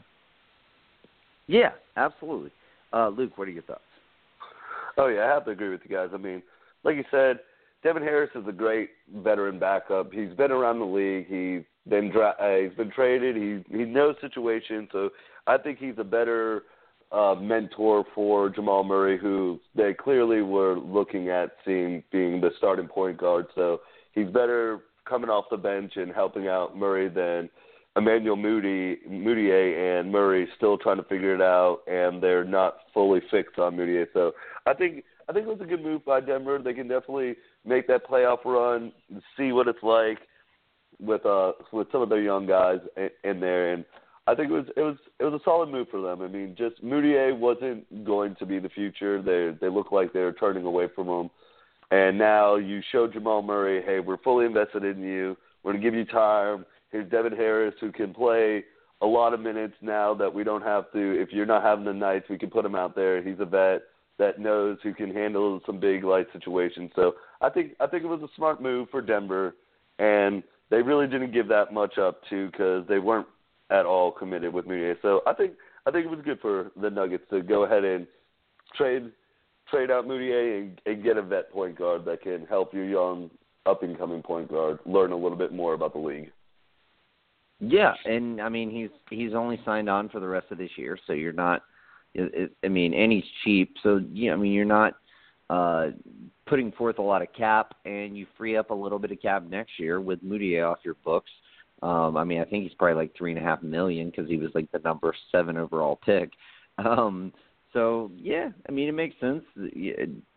Pretty much all the way around. And when next season comes, you probably try to sign a backup point guard. Maybe Devin Harris again, maybe somebody else at a veteran minimum, and just try to get somebody who, knows he's going to be the, backup point guard. And knows he's going to get, reasonable minutes at that position. So, yeah, I think it was a pretty good trade for them. And the Mavs, they received Doug McDermott. I guess, they kind of need some depth on the wing. They have Harrison Barnes and Finney Smith. But other than that, I don't think they have any real threes. Seth Curry is out for the season. You got Wesley Johnson. But not a lot. You just don't have you're very devoid at that kind of position. So just for someone to fill in some minutes, they get a second-round pick out of it. Yeah, it makes sense. It's kind of like what I wanted to see the Hawks do. Like if again, if the Mavericks can turn Devin Harris into an expiring contract and a second-round pick, the Hawks certainly should have been able to do it. But anyway, Juwan, I digress. What do you think about what the Mavs are getting in this situation? Doug McDermott is a nice player. He wasn't what the Knicks were hoping he would be in that trade with for Melo. But there were games where he was hitting some really clutch shots. He wasn't horrible. I'm not going to get too much into it. I just think Jeff is just the worst coach for this team. But yeah, he can knock down shots for the Mavs. They don't really have many clutch game situations, but Doug McDermott, I'm sure when Mavericks kind of figure out what their identity is and what they're going to do with that roster going forward, he's a nice piece to have. And Jeff isn't the worst coach for that team. He's the worst coach for any team because Jeff Hornacek's just not a good coach. I will say this: what he did with Phoenix that one year was why I was excited for him coming to the Knicks, because that Phoenix team was kind of really young, and I think he got 40 something, maybe 50. No, not 50 wins, but 40 something. No, because they didn't make the playoffs. It was like 40, maybe 40 and 42 is what they were, or maybe they were 42 and 40. There was a couple years where Phoenix was above 500 but didn't make the playoffs, and he was the coach of one of those seasons. The reason I was excited about that was if you told me the Knicks would be 40, 42 and 40 or whatever you were just saying, that would still make the playoffs in the East. I'd be fine with that. So, I was kind of hoping he could bring that there. I didn't think he was like the greatest coach ever, but 42 and 40 could definitely get us the playoffs in the East, and that's what I was hoping for, especially for Kristaps. But he's been, really horrible in late game situations and stuff like that, substitutions and stuff. So I understand where you're coming from. Man, y'all need to stop taking coaches from Phoenix because that obviously is not working out for you. That's all I'm saying. Call Mark Jackson. Hey, Luke, what were your thoughts on the Doug McDermott pickup with the second-round pick for the Mavs? I think the Mavs were just that lucky team that happened to be that third team in. I don't think Denver and Knicks could come up with a trade to do their thing, so they're like, we need to find this third team in. I think the Mavs came in and they looked out, they get a second-round pick, and I think you meant to say Wes Matthews. So now you have some guy that can come in for a wing. Now you got someone to back up, Wes Matthews, Harrison Barnes that can play. I say Wes Johnson? The Mavs you went with Wes Johnson, but I think it helps. I did that earlier too. like 3 weeks ago, I did that. Well, Wes Matthews been hurt, so he's not been playing that much since he's been signed to Dallas. So I can understand why not a lot of people remember him since he's left the Trailblazers. But I think the Mavs just come in there. This is no hurt, no reward for them. This is just basically, hey, you guys need a third team. We can dish out this vet that we're not going to really do anything with anymore because we're just a really bad team right now and we're in full tank. And, we're going to get this young kid who, poor Doug McDermott, man, he's been traded around a couple of times this year. There's a couple of these players that just can't seem to find a home right now, and McDermott's one of them. But, I think Dallas might give him a little chance, see what he can do. And it's whatever for Dallas. I think Mark Cuban and probably the GM were just like, this doesn't hurt us, nor does it super gain us, but might as well do it because Devin Harris, we don't need him. We can help complete this 3-team trade and get a second-round pick, which picks these days are looking more valuable. So, hey, might as well get something out of nothing. So, it was content for me, and I think the Mavs will be just fine with it. Yeah. I mean, I feel like that's a perfect summary of how it works for them. I did this last week. Well, not last week, but like 3 weeks ago maybe. Jawan, I'm sure you remember, you were like throwing out Wes Matthews as a potential trade target for the Knicks. And for whatever reason, I thought you were talking about Wesley Johnson from the Clippers. And yeah, you did. Same damn thing. I guess I'm just like cursed with this Wes Matthews Johnson situation. But before we go into any more of the trade deadline, I want to make sure to get this in. We got about 30 minutes left. Jawan, you told me before we let off this show that you, my friend, have a hot take, and I just so happen to also have a future mock trade, off-season mock trade. Of course, you cannot trade anybody right now, but I'm going to go ahead and throw it out there. It's hot takes and mock trades.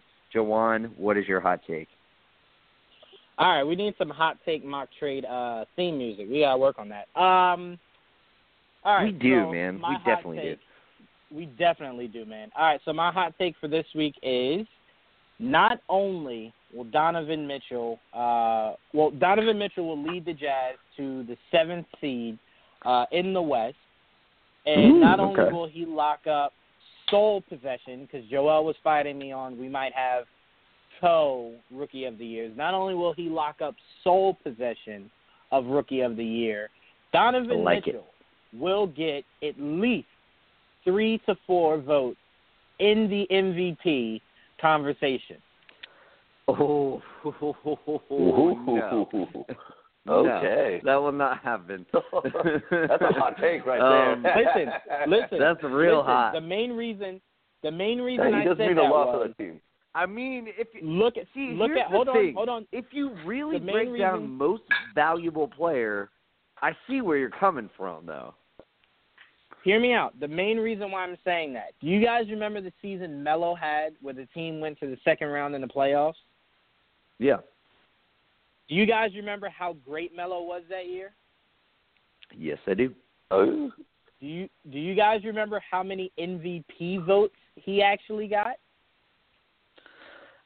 No, I don't. He only got 1 MVP vote that year. One. And you could say his feat was a lot harder.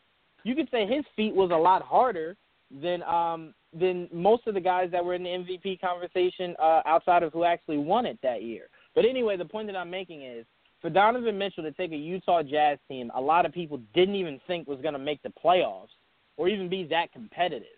You lose Gordon Hayward. You have a few different pieces that come and go. If he can get this team to the 7th seed in the West and, not only, stay at the pace that he's on as far as leading that team, not only will he lock up sole possession of that Rookie of the Year, I wouldn't find it shocking if a few of these, voters give him, and I didn't say he was going to win it or be in the conversation to necessarily win it, but I don't think it's far-fetched to believe that he would get 4 votes? 3 or 4 votes is exactly what I said. But, yeah, I don't think that's out of the realm of possibility. I think if he can lead that Utah Jazz team to 7th seed, which is very doable if you look at the playoff standings right now, I do think a few of these voters will give him a nod. I love the gumption. I really do. But I find it so hard to believe that he'll get an MVP vote for so many reasons. I mean, I could honestly see him getting maybe all NBA team votes. He'll get a few all NBA team votes.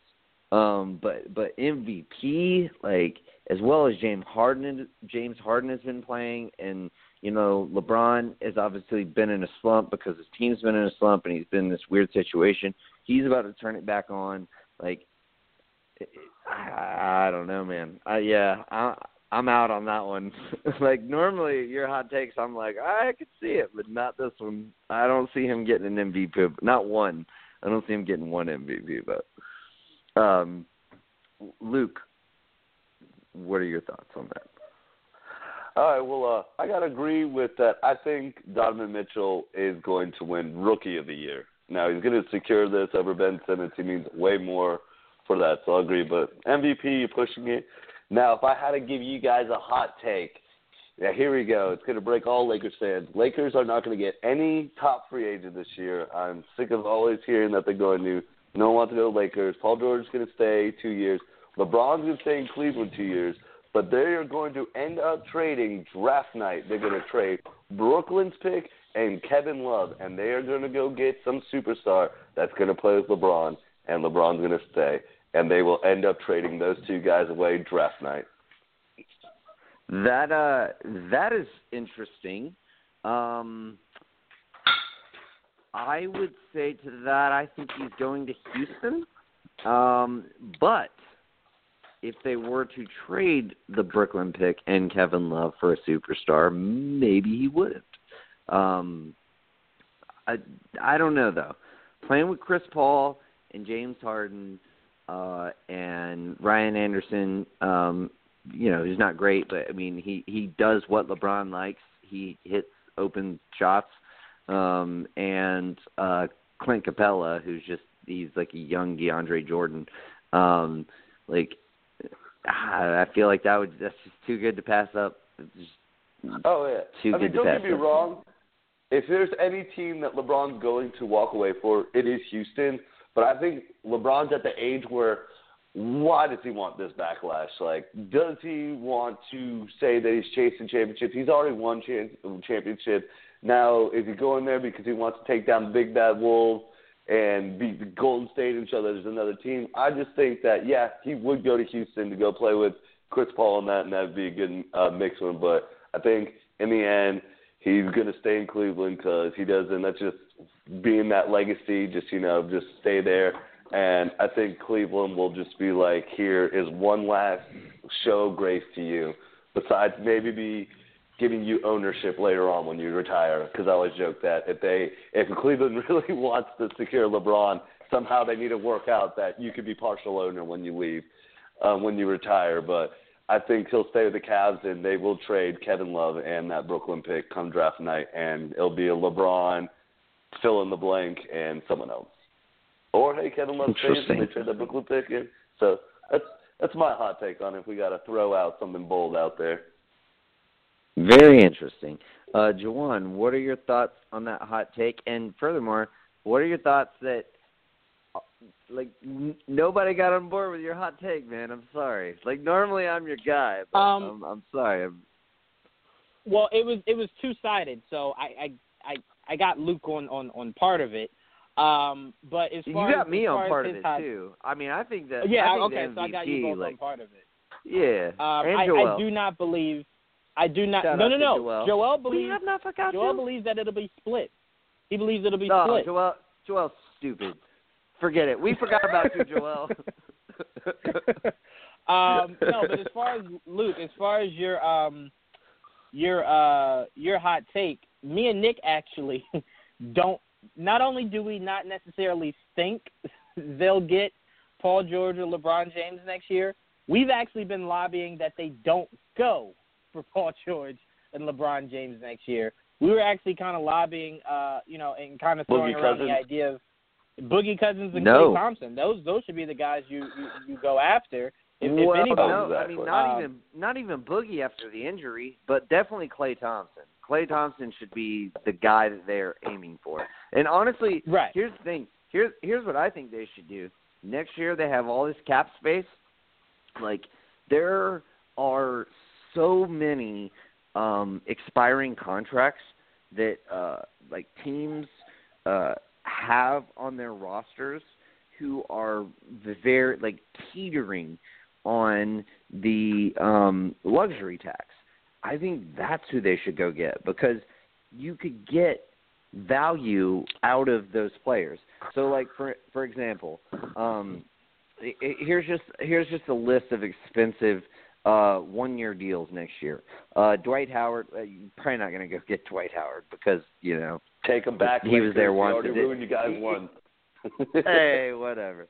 I mean, you need a center next year. Robin Lopez coming off the book. George Hill, Wesley Matthews, Damari Carroll, Marcin Gortat, Kenneth Faried, and Wilson Chandler, both on the Nuggets. They're going to be right on that luxury tax fringe line. So that's some people who you could pick up. Tyson Chandler, Jared Dudley, Nikola Vucevic, Terrence Ross, Mirza Teletovic. That could be a really good one because the Bucks are in a very precarious situation because of the Jabari Parker thing. If they re-sign Jabari Parker, they will definitely be in the luxury tax. They will need to get rid of Teletovic. Alec Burks. And there's a lot of smaller ones. Al-Farouq Aminu, Cole Aldridge, Kyle Singler, Alexia Gensha. They will be in the luxury tax next year if they re-sign DeMarcus Cousins.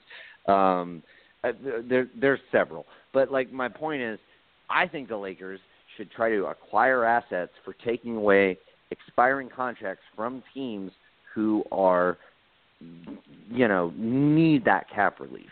That is what I would do. And then I would turn around and take all of those assets, try to pair them with Deng, and ship them out. That is what I would do. And then clear my books for 2019 Now that you don't have Nance on the roster anymore, you have no significant expiring contracts coming up in 2019 that you're going to have to re-sign or have a cap hold on. You go get Klay Thompson. You go get whoever else you can pair with him. Like, that is what I would do if I was the Lakers. Anyway, Jawan, I'm sorry. I interrupted you and completely, derailed this conversation. You were saying? No. I definitely agree with you on the idea of that. I honestly do think DeMarcus Cousins will come back, maybe not as great, but still very dominant. So if you can get DeMarcus Cousins and pair him up with Klay Thompson, Lonzo Ball, Ingram, and Kuzma, that's a dynasty right there. A great team right there. But as far as what you were saying, Luke, as far as draft night, the only thing that scares me is, like Nick was saying, I honestly believe there's nothing that you can do to keep LeBron. He wants to go, and he should. He honestly should. He said when he first came back, I'm back to win the city of Cleveland the championship. He has fulfilled that. He now can go somewhere else. And honestly, the stigma of ring chasing, honestly, there are guys that would kill to have just one. So if LeBron, because honestly, if you think about the LeBron and Michael Jordan debate, what is the only thing stopping LeBron from ever being at that table with Jordan? They always say Jordan went 6 for 6. He has 6 rings. So if LeBron could get to 6 rings, maybe even 7 by ring chasing, I think his numbers and the fact that the possibility of him maybe getting 6, maybe getting one more over him, definitely gets him at that seat at that table. So if I'm LeBron, yeah, sure, I'll ring chase. Why not? I'll go to Houston maybe for 2 years, win 2 there, then maybe go to Spurs, win 2 more there. I'll do whatever it takes to get all these rings. I look at LeBron James like Thanos right now. He's looking for all these stones. He has his gauntlet on, and he's looking to win all Robert these Horry, bro. Infinity Gems. Exactly. So if I'm LeBron, he said, ring I'll chasing win with the Spurs, I'll win with the Rockets, I'll win with the Lakers. I don't give a shit. I'll win with everybody. I mean, if I'm LeBron, you calling me a ring chaser, to me is a compliment because you're telling me the reason I can't be at the table with Jordan is because he has all these rings. So if I can get all of them, why can't I now be, either on Mount Rushmore or at least at the table with Michael Jordan? So if I'm LeBron, he's already on I do not want to stay. Oh, absolutely. I agree with you. I'm just saying there's a lot of people that have the whole, Jordan went 6 for 6, has 6 rings or whatever. But if I'm LeBron, I absolutely do not want to stay in Cleveland for anything outside of the fact that maybe my kids and my wife are just really comfortable here, and I don't want to have to make them move. They prefer to in Miami. No. I think they're in L.A. I agree with you. They're in L.A. I agree with you. But I'm saying his roots there. But sure. If I'm LeBron, I'm out of that door. I'm out of that door. I'm heading to Houston. I'm there for 2 years because that's all I think Chris Paul has in him. And then I'm out, and then maybe I go team up with Kawhi. I'm ring chasing if I'm LeBron. That's the moral of my story. I'm sorry it took so long. But to your point, if you're Cavs, you make that deal draft night if you can get a star player, but don't do that move thinking that's what will keep LeBron because LeBron's already has 1 foot out of that door. Hey, do you mind if I quickly turn this off quickly for a second that we're talking LeBron? So you guys ready for this? Before the trade on primetime TV, the Cavs were 0-7 besides the first game. After this trade, they've won the last 2 games against 2 good teams, the Celtics, and they just beat OKC. LeBron has looked rejuvenated. He goes 8 rebounds, 8 assists, 37 points, and he had some clutch plays down the stretch.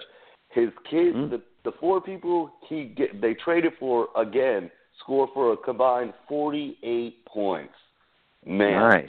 Is this trade paying off for the Cavs right now? Absolutely. Yeah, those are good numbers. Only bad news is you got those guys in Golden State who aren't even losing, even the slightest ounce of sleep over any of that. Hey, the West is going to be a beatdown for each other. The West, yes, Golden State will be there, but a lot of people don't understand. The West is no cakewalk. LeBron in the East has never lost a first-round playoff game. and they just cakewalk usually into the finals. I mean, Celtics are going to give them in Toronto, but the West, they're gonna be beating each other up. You got OKC that's going to try to do something. I think the Rockets will try to push. So I think in the end, Golden State, yeah, they're the best team, and they've got all these players, and they're just looking over there like we're still the best. But I think the West is going to just they're going to damage each other just by the West being so stacked and the East having these cakewalks for a lot of these teams. I'll say this, Luke. Whenever you have a team that's allowing the players to actually coach, I'm going to go ahead and go with the idea of I don't think the Warriors lose more than 3 games between the playoffs and the final. Whew. Man. I mean, I agree with you. I think the only other team that's allowed a player coach was the Celtics back when they were winning 9 out of 10 championships and Bill Russell finally took over. I think that's the only time. There it is. And that's a dominant team, and that's a really good, if you're Golden State and you can be put on that kind of level of a winning championship dynasty team, then I think Golden State's gonna, but I just think they're gonna have those tough games, going double overtime, playing more minutes than Cleveland, who might be able to sneak in until the Eastern Conference Finals when they have a tough matchup finally. Yeah, I understand you on that. Yeah, I agree. Maybe. All right, let's move on. We're gonna do like a speed round thing because we got about 3 or 4 trades to try to get to. We probably won't get to all of them, but we can try. But before that, my mock trade, off-season trade, John Wall and Marcin Gortat go to the Suns in exchange for Brandon Knight, Dragan Bender, and the Phoenix 2018 first-round pick. Now, here's why I do this. The Wizards get out of the luxury tax and get a very, very nice pick. Wherever Phoenix ends up, it's going to be a solid pick. The Suns get a backcourt of John Wall and Devin Booker, and with Gortat, Chandler, Dudley, and Daniels all coming off the books next season, the Suns can afford Wall's hefty contract because it's going to go up crazy, not next year, but the year after, because he signed that Supermax deal. And they can afford Booker's max extension. Booker and Wall playing in the backcourt together, like Wall just seems like the kind of guy who would fit so well with Booker. He's a pretty good defender. He's a great passer. He could set him up with so many shots. And plus, I mean, you got Josh Jackson, you got T.J. Warren as kind of your 6-man type for the future anyway. You still got Marquise Chris, and then, you got to figure out your center long term because as for what next season would be, you would have Gortat and Tyson Chandler. Maybe you could re-sign Alex Len. There's a lot of different avenues you could go as far as your center. It's the least important position on the floor in today's NBA anyway. But anyway, what do you guys think about that trade? Jawan, I'm going to go to you first. I like it for all the reasons that you described. I don't think Washington will do it. I think they should because, like I said, I like how you set it up.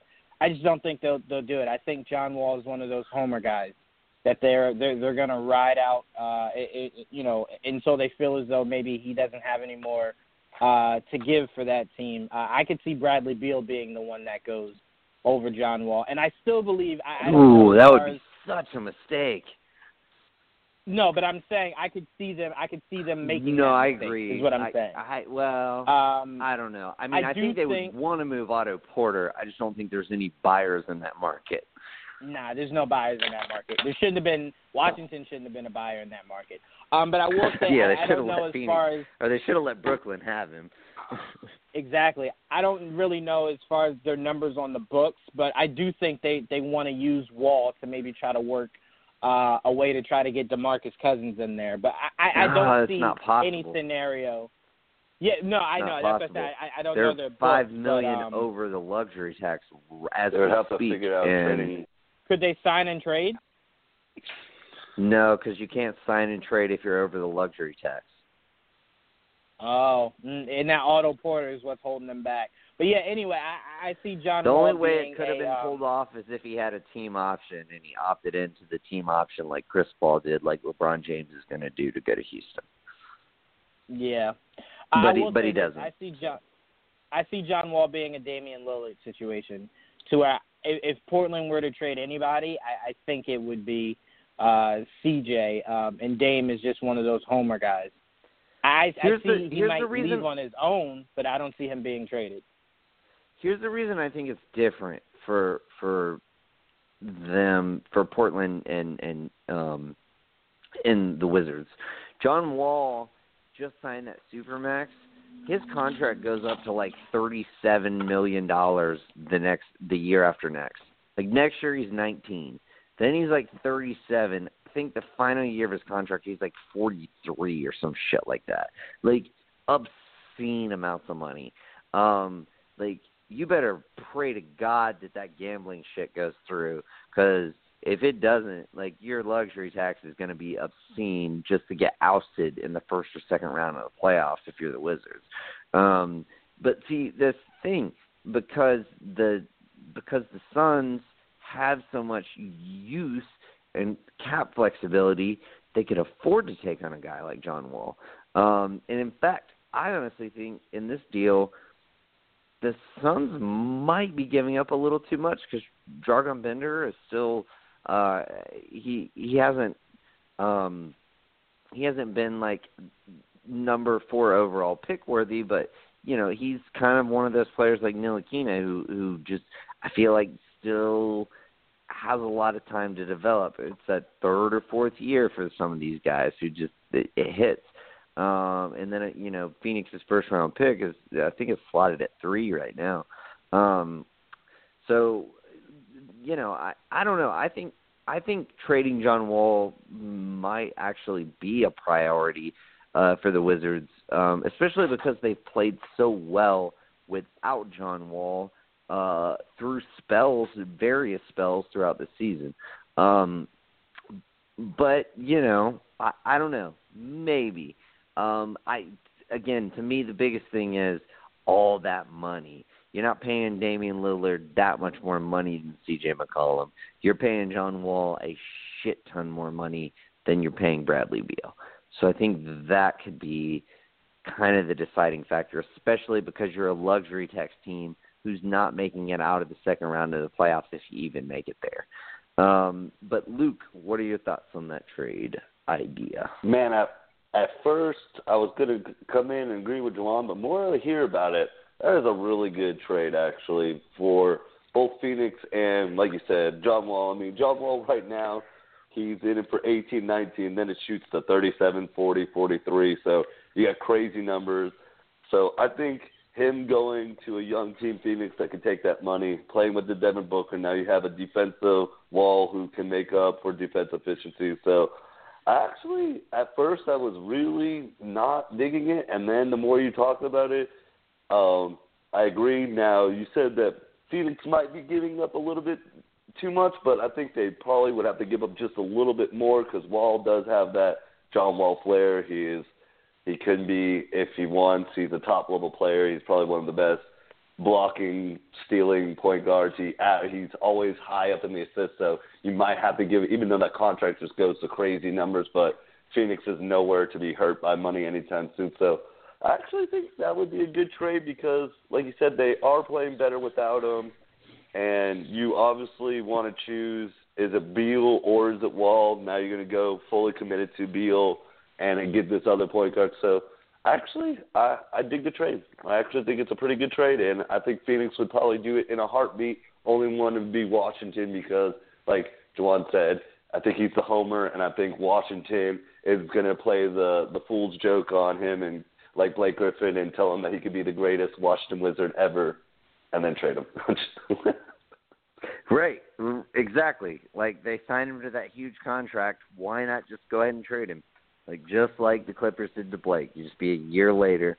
But, you know, I don't know. And I actually do see it's funny you mentioned that. I actually do see Phoenix a lot like Detroit in this situation. Like you can attract big-name free agents. John Wall's the kind of player that you can only get via a trade. You're in the position to trade for him because of all of the circumstances that we've just gone over. And he would fit so well with that team. He really would. Like it's your biggest need is a point guard, and he's one of probably top 5 best point guards in the league. So, yeah, I mean, I think it works out great. But anyway, let's we got about 4.5 minutes, so let's talk real quick. Elfrid Payton to the Suns. Does Elfrid Payton really help the Suns, Juwan? Well, I mean, he's been playing pretty good. I mean, you know, as far as facilitating and somewhat rebounding for a guy of his, you know, of his position and size. I mean, he's not going to necessarily hurt him. I'll say that. He can contribute. He can. And, I mean, he does have what it takes to kind of be, you know, the point guard that they need. He's not a scorer, but, I mean, that's what you have Booker for, so. Yeah, okay. What are your thoughts, Luke? I'm a no and yes on this one. I just think in the end it doesn't hurt the Suns drastically, but it also can pay off dividends because they're nowhere of a team right now. They have nothing for point guard. So Elfrid Payton was at one point in time a high lottery draft pick, a highly thoughted player that might have potential. So I think in the end doesn't really move the bar for the Phoenix Suns, but it's just a low cost, could be high reward, or if it is nothing, then it wasn't like, well, we just mortgaged the future for Elfrid Payton. So it's just one of those ones that I think, you know, hey, why not go for it? We had nothing at the point guard position as of right now, and the guy who's starting for us right now is a smaller than Isaiah Thomas. So might as well just try to get Elfrid Payton out there. Yeah, I mean, I kind of agree with it in that sense. Like, you're giving up like the number 40-ish overall pick in the second round. You know, like, why not? Like Elfrid Payton for the number 40 pick. Yeah, I'll take my chances on that. It's very similar to the Moutier trade. Like, why not? You know, like the guy's been underperforming where he is. Why not take a flyer? We'll take a chance. Celtics don't move Marcus Smart despite many reports indicating that they would. Juwan, what are your thoughts on that? Say that one more time. I'm sorry. Marcus Smart wasn't moved from Boston despite many reports that indicated that he would be. Yeah, no, I do believe whatever small issues that kind of arose between Boston and Marcus Smart with his whole injury and everything, I think they kind of smoothed it out. I think Marcus Smart isn't someone that they're going to re-sign, but I do think they're going to use him out, you know, for the playoffs and everything. Try to make a push with him and then just let him test free agency. See, I think they totally should let him test free agency, and then if he doesn't get any suitors, which honestly he shouldn't, because there should be plenty of teams like, look at all these Celtics who didn't work out in systems, Avery Bradley, Jay Crowder, Isaiah Thomas. Like Marcus Smart has that written over him in spades, even more than all those other guys. He's only effective in this system. I think they should totally re-sign him, but at a very reasonable contract. Luke, what are your thoughts? I love it. I mean, I'm a Celtics fan, so I like it that, you know, he was having those little issues with the team with punching and he needs to get his head, but he does mean a lot more for the Celtics. He is a systematic player, but I think he fits the system perfect. He is their defensive bulldog. He can play any position for them. I mean, if you guys remember, Nick, I mean, you got to probably remember this last time the Hawks were in the playoffs, Millsap was lighting up the Celtics. No one could stop Millsap, not even the big men. You know who gets put out there? Marcus Smart gets put out and shut him down for the rest of the next couple of games he plays. So Marcus means a lot to the Celtics team. Yeah, they needed scoring, but they weren't going to trade him to go get someone scoring. So I think it helps them defensively, and I agree. Let him test the waters. So all these restricted free agents are going to have very hard time trying to get any money. And I think he comes back. Celtics are very known for getting good team-friendly deals. They did it. They they let other players go like Evan Turner, and they go get these big money, and they don't work out. So I agree that a lot of teams might be like not wanting to. So I think he might come back for almost like a Jay Crowder, like a three years at $8 million. Absolutely. Join us again next week, same time, same channel, 9 o'clock. Peace out, y'all.